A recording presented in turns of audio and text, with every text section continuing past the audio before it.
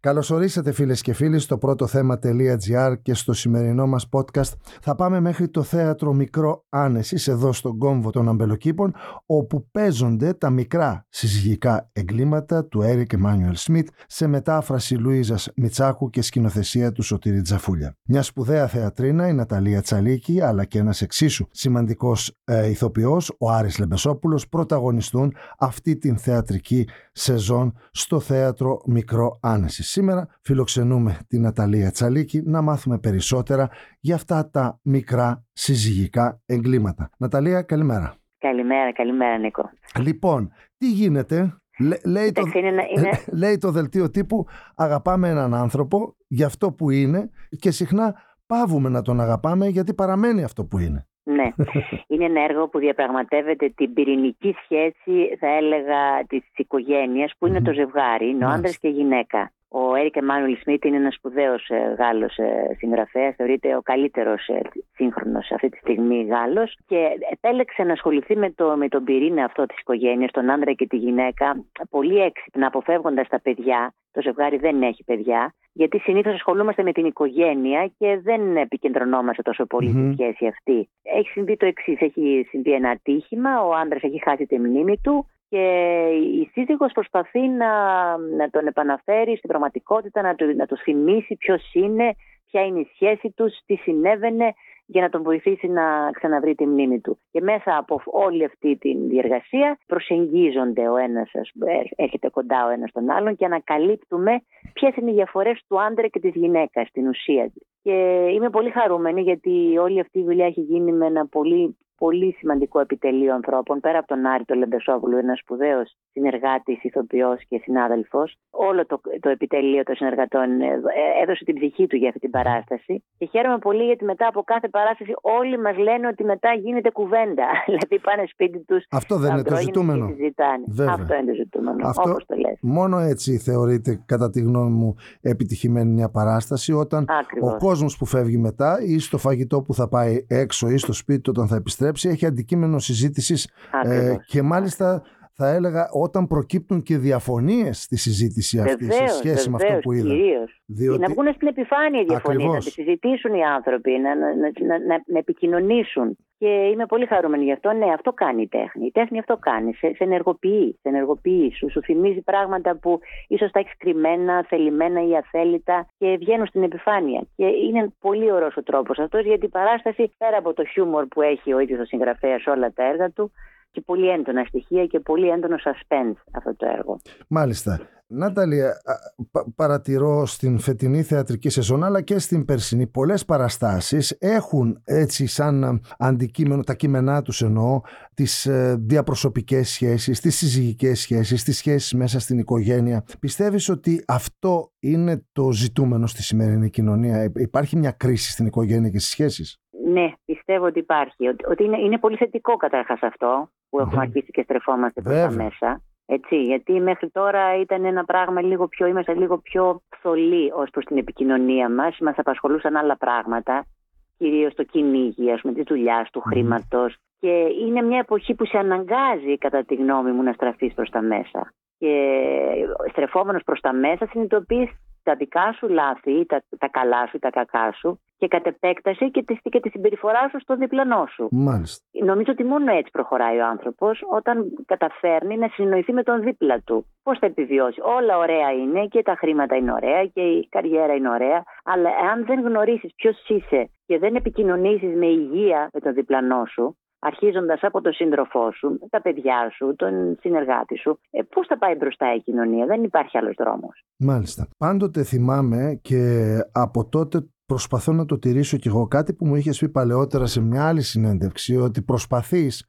μέσα στην ημέρα να βρίσκεις ένα δεκάλεπτο όπου επικοινωνείς με τον εαυτό σου. Η Ναταλία επικοινωνεί με την Ναταλία και μπαίνουν ορισμένα πράγματα σε τάξη. Πραγματικά όταν το τήρησα κι εγώ ένιωσα πάρα πολύ καλύτερα. Εξακολουθείς και το καταφέρνεις αυτό να το κάνεις καθημερινά? Εγώ τουλάχιστον Χαίρομαι πολύ. Ναι. Χαίρομαι πολύ που μου το λες καταρχάς ότι ισχύει για σένα. Ισχύει.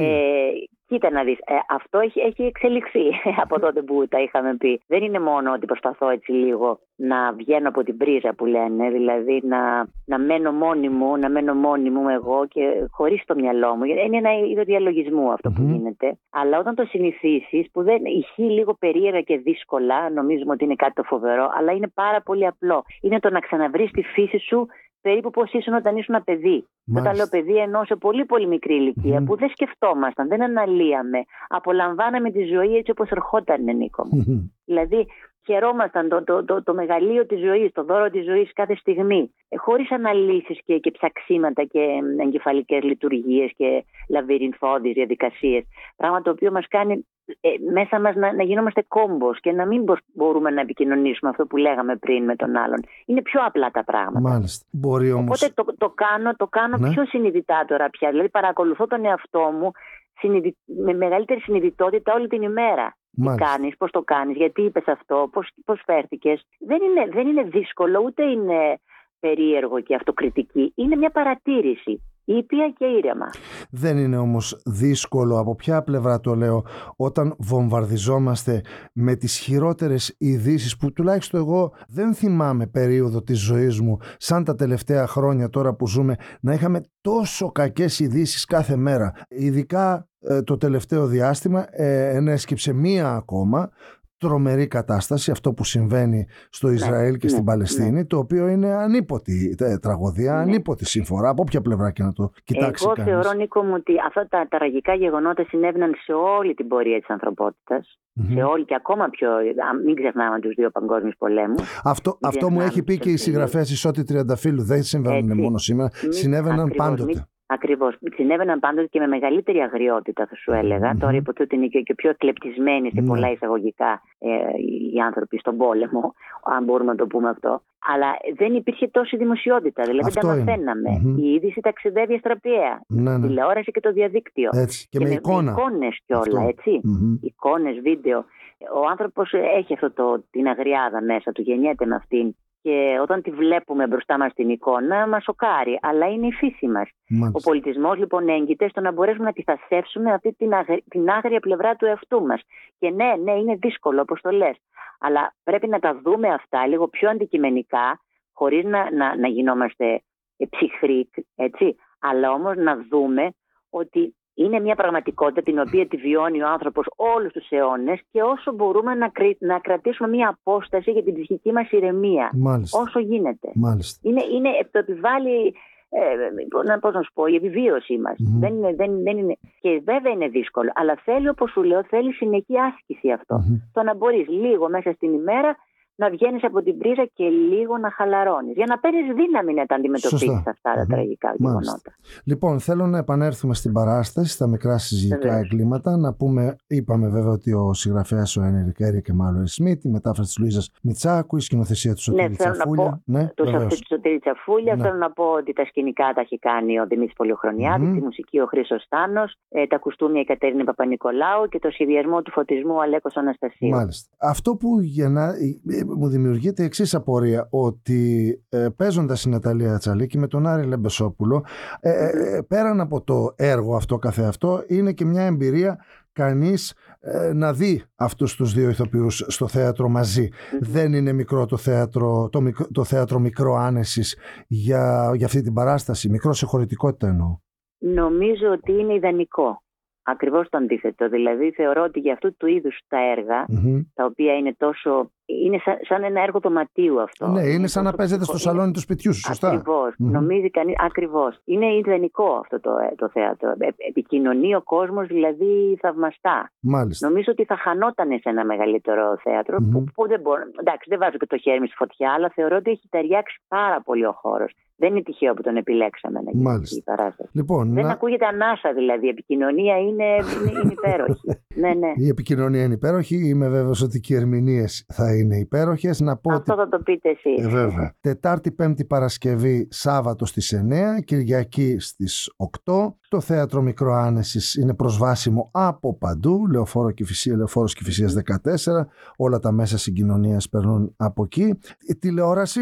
Τηλεόραση όχι, δεν θα κάνω. Κάτι μου προτάθηκε, αλλά δεν προχώρησα. Και θεωρώ ότι πολύ καλά έκανα, γιατί έδωσα πάρα πολύ ενέργεια και αφοσίωση σε αυτό το πράγμα που κάνω φέτος. Προς το παρόν όχι, τίποτα. Μάλιστα. Τίποτα. Άρα λοιπόν στέκομαι σε αυτό, ότι έδωσες μεγάλη ενέργεια και αφοσίωση και είναι μια συνταγή επιτυχίας. Θα το διαπιστώσουμε όταν θα δούμε και εμείς την παράσταση. Ναταλία, σε ευχαριστώ θερμά για αυτή τη σύντομη συνομιλία. Υγεία και δημιουργικότητα εύχομαι σε όλη την οικογένεια. Ευχαριστώ πολύ, Νίκο μου, και εύχομαι και για σένα τα ίδια. Ευχαριστώ πολύ.